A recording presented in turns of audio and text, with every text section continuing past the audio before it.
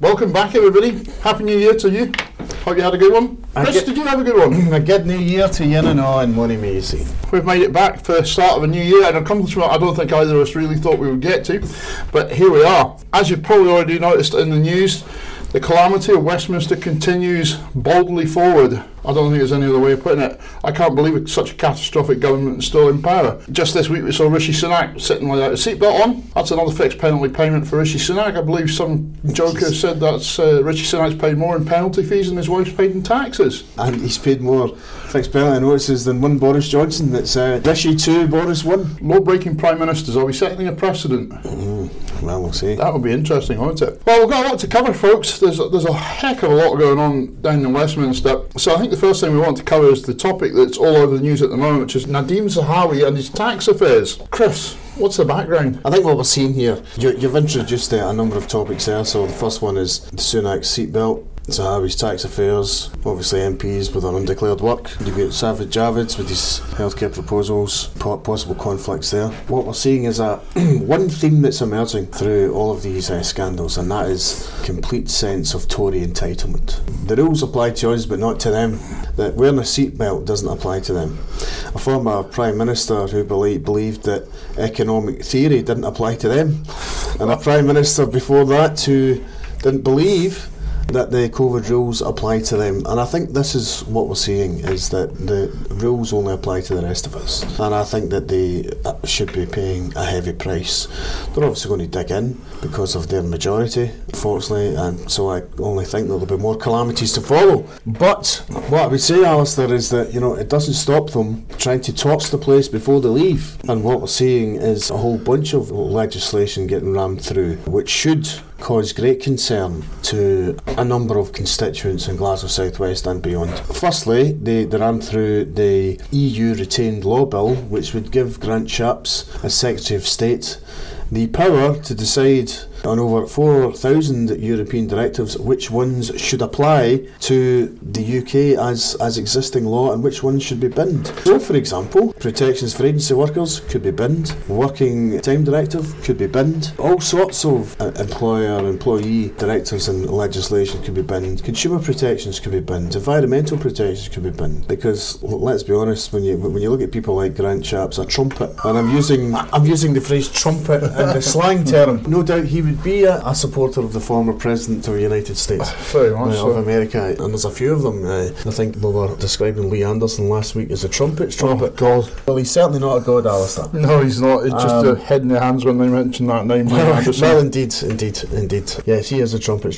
Obviously, my main focus this week is to combat the anti-strike legislation, which officially is called Strikes Minimum Service Level, but that is a pernicious piece of legislation, not just because I'm saying it, but let's go through some of its measures. Let's do that. One of its measures is that Mr. Shapps, having all these powers on EU laws, will have the right to determine what the minimum service level is in areas of the economy where there's industrial action, like, for example, transport, health. I think they've put in nuclear energy and border force. They've squeezed in the border force as well for reasons beyond our understanding. He wants to set the minimum service levels. Now, what is the protection then of a minimum service level being imposed on a strike day that would be higher than a non-strike day? Well, at the moment the bill does not touch that particular issue. There really should be an independent arbiter. What they're trying to suggest that these things happen internationally and they're ILO compliant. Well, wrong again. ILO for the audience? ILO, the International Labour Organisation. Wrong again, Mr. Shapps. Wrong again. Because what does happen in some of these countries, they have a social partnership model. Things are agreed. They do go to arbitration. It's not just the government minister who decides to do these things. It also impinges, I should say, on devolved administration. So Grant Shapps would have the authority in transport in Scotland and health in Scotland.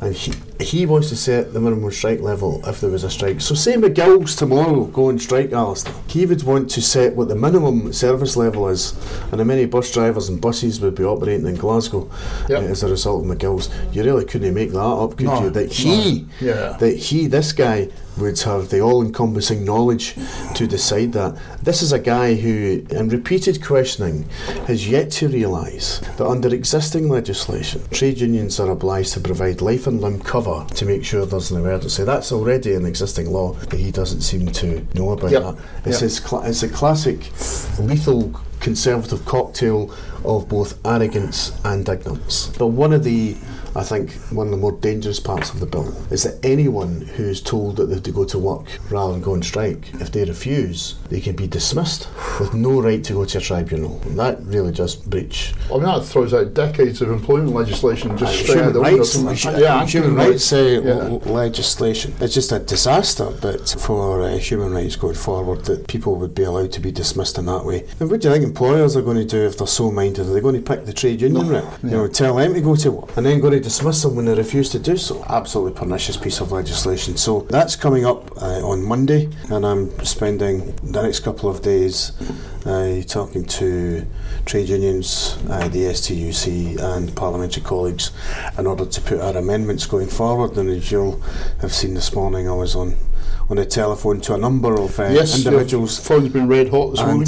To discuss and shape a way forward. And for me, we really do need to combat them impinging on devolved areas, making sure that nobody can be dismissed with this legislation. That minimum service levels, if they are to go ahead, should be minimum service levels, and that there should be more people at work on a strike day than a normal day.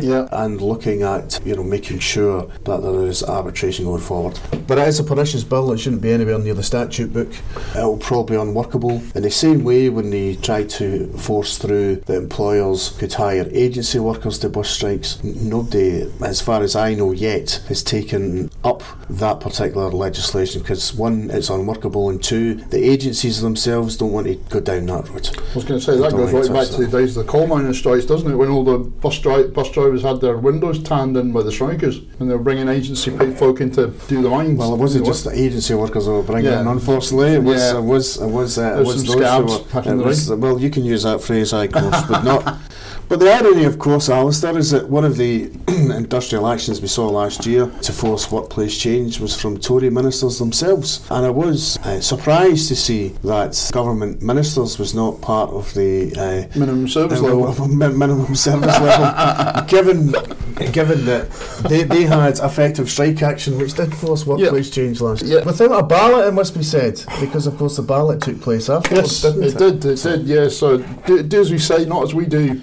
Well, it comes back to that Tory sense of entitlement that the rules apply to you, but don't ask them to apply to us. So we're at the first stage of this reading, are we, for this bill? That went through second reading, gave my remarks to the nation, which I know have been put up on social media platforms, so all good. A big shout out to our CWU members across these islands who have been commenting on my speech at Westminster Hall on Royal Mail and the Universal Service Obligation. Yeah, you've had some really views, about 5,000 views, somewhere around that order, and a large number of comments, all very supportive posties and working in Royal Mail across the service. So a big shout out to them, Alistair. Yeah, we noticed the high viewer numbers coming through on that one. Yes. Quite pleased with that. Quickly back to the EU retained laws. Give us some idea of what would happen to a worker. What specific EU laws directly affect workers? Well, if you were so minded, the Working Time Directive, which obviously restricts the number of hours that workers can work in a week. Another one which would be a good example, which I, in my old days, which were not that long ago, Alistair, when I was working for the council, is an individual who's on temporary contracts. If they're on temporary contracts for 4 years or more, then they are entitled under EU directive to apply for a permanent contract after those 4 years. I have managed to successfully sort that out for council workers in the past. Now, sometimes that has been as a result of the contracts which the council has, like for example those who were working on the M74 completion or similar type of contracts, where they were getting temporary upgradings because they were working on those specific contracts. Well, sometimes these temporary contracts can go on and on. So after 4 years, they have a permanent contract at their new grade. That's the sort of legislation that grant chaps can, by decree, put away. And I think that is, and I strongly believe that puts not just workers' protections, but it could be consumer and environmental protections could be at risk as well. He seems to have a view of life which is not the view of ordinary working people as far as I'm concerned. And is that in his Grant Shapps persona or his Michael Green persona, or what was the lady that he was publishing under? Oh, it's probably Grant Shapps, the trumpet persona, yes. So, yes. For those you not clued in, Grant Shapps apparently has had a number of various aliases under which he's worked, one of them being a female author. Yes. I understand. Was it a romantic comedy or something like that, or was it? Well, it'd always certainly be comedy. Yeah, it would be, it would be. It's important, I think, that we all know that the European Union has brought in some fantastic legislation to support the workers of the United Kingdom, which the Tories just want to do away with as quickly as they possibly can. Well, just remember that during the Brexit referendum itself, you had characters like, for example, Patel, IDS, Johnson, Gove, all saying that and all articulating the position that one of the most advantageous parts of the Brexit argument for them was to rip up all these regulations. Yeah. They want a completely unregulated economy with no protections for workers. Yeah. And bragged about it quite openly. And so I'm afraid to say that the chickens are coming home to roost, unfortunately, when it comes to these matters. Pretty good coverage there of what's been going on. Let's move on to what's happening in Scotland, shall we? Polling, very interesting polling going on. People are all over the place with this one. On the 12th of January, Survation came out and said 41% of the population were pro-independence. Less than 6 days after that, Find Out Now said there was now 52% in favour of independence, and moving from a -6% up to a +8% lead for independence, all within 6 days. And this is without any of the groundwork being done from the recent power grab down in Westminster, which we still haven't seen come through the polls. It looks like, I think at best, about 50-50. There's a number of polls have yes in front. I think 7 out of the last 9 have a yes ahead, and 1 or 2 don't. Interestingly, I think one of the ones that didn't have as ahead asked the question leave or remain, which was a bit confusing, but that's what they do, because it comes from a unionist campaign group. Yeah. They're entitled to do their own polling, but I think they are at it when it comes to that particular question. I think it's 50-50, and our job is to ensure that 50% nudges up and goes ever upwards. And goes ever upwards. Indeed. But of course, one of the more interesting parts of what's happened in Scotland, which caused quite a bit of debate last week in the Parliament, was for the first time UK government has invoked the Colonial General Clause. It's not me that's calling it the Colonial Governor General Clause. I'm quoting Michael Ancram. Oh, good God, there's nothing from the past. Who was the opposition Conservative spokesperson during the passage of the Scotland Act in 1998, when he referred to Section 35 as the Colonial Governor Clause. Aha! That is a very interesting little fact, that one. But I'm not even at Nerdspot yet, folks. We're not even at Nerdspot. We're not even at Nerdspot. I imagine that's the kind of thing that comes up around the pubs around Westminster, isn't it? Well, there you are. Parliamentary quiz night. Parliamentary quiz night. So, Michael Ancram, eh? So, this is imposition of Section 35 in relation to the Gender Reform Bill. And it's the first time it's happened. And obviously we were able to, through Stephen Flynn's good offices, we were able to secure an emergency debate on that. Yep. I think it's very worrying that the Westminster government seeks to interfere in Scottish parliamentary business in that way. And I do believe that in this case the UK government are bad faith actors. They can talk all they want about what concerns they may have for the bill. If we were to accept that in good faith, then they would be able to answer basic questions like, so what representations did you make to the Scottish government since they passed that bill to when you've decided to impose this Section 35 order? We know the answer to that, folks. Big fat zero. As they used to say in Family Fortunes. Again, pernicious behaviour, once again, from the UK government. They wanted to discuss this, they should have discussed it. And as a general rule, I'll never support any UK government which seeks to do in Scottish parliamentary legislation in that way. This particular piece of legislation has been the most consulted on for years. the debate has been going on for years. So to say that it was rushed, or to make some of the other criticisms they're making, I think are hokum arguments and complete and utter bunkum, to quote a famous Radio Clyde sports commentator.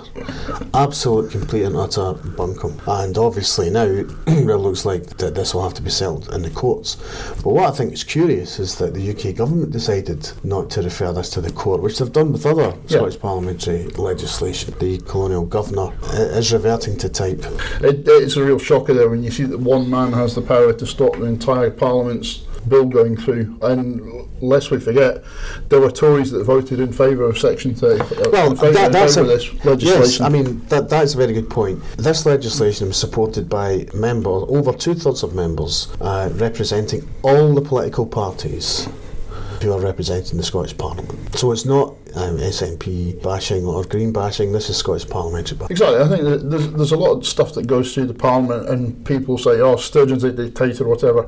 But a lot of stuff can't proceed through the Parliament purely on the terms of the majority.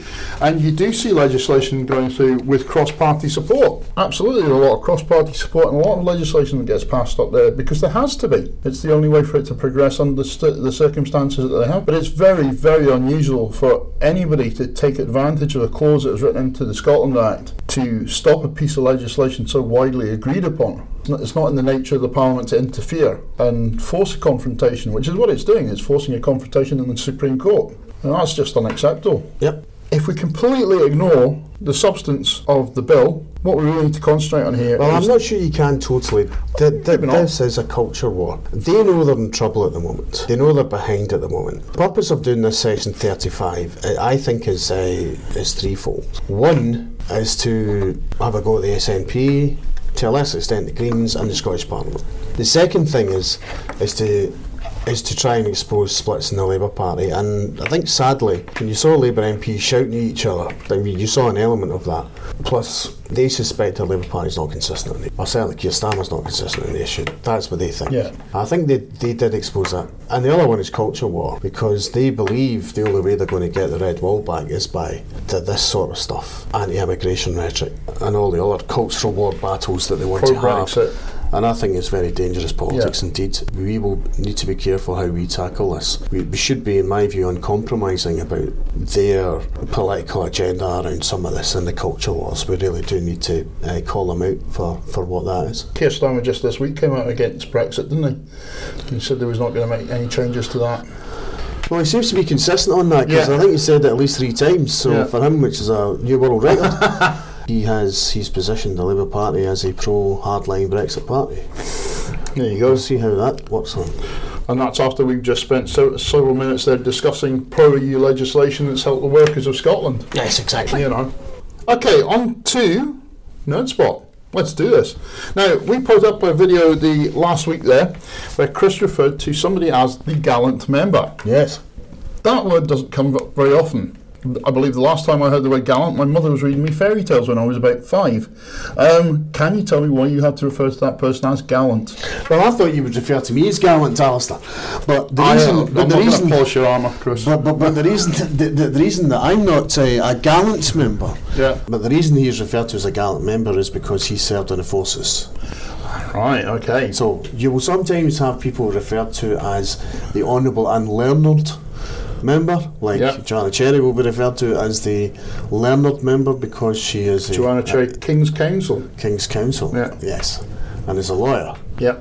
Gallant is for those who have served in the forces, and there are a number of Gallant members in the House and that, and as per parliamentary protocol, that's how they're referred to, because we don't do simple things like, for example, refer to each other by our names, which would be far too sensible, Alistair. It wouldn't, and you have to refer to everybody via the speaker as well, don't you? Yes. You can't use the word you in the chamber because the word you means the speaker or the deputy speaker who happens to be in the chair of the chamber.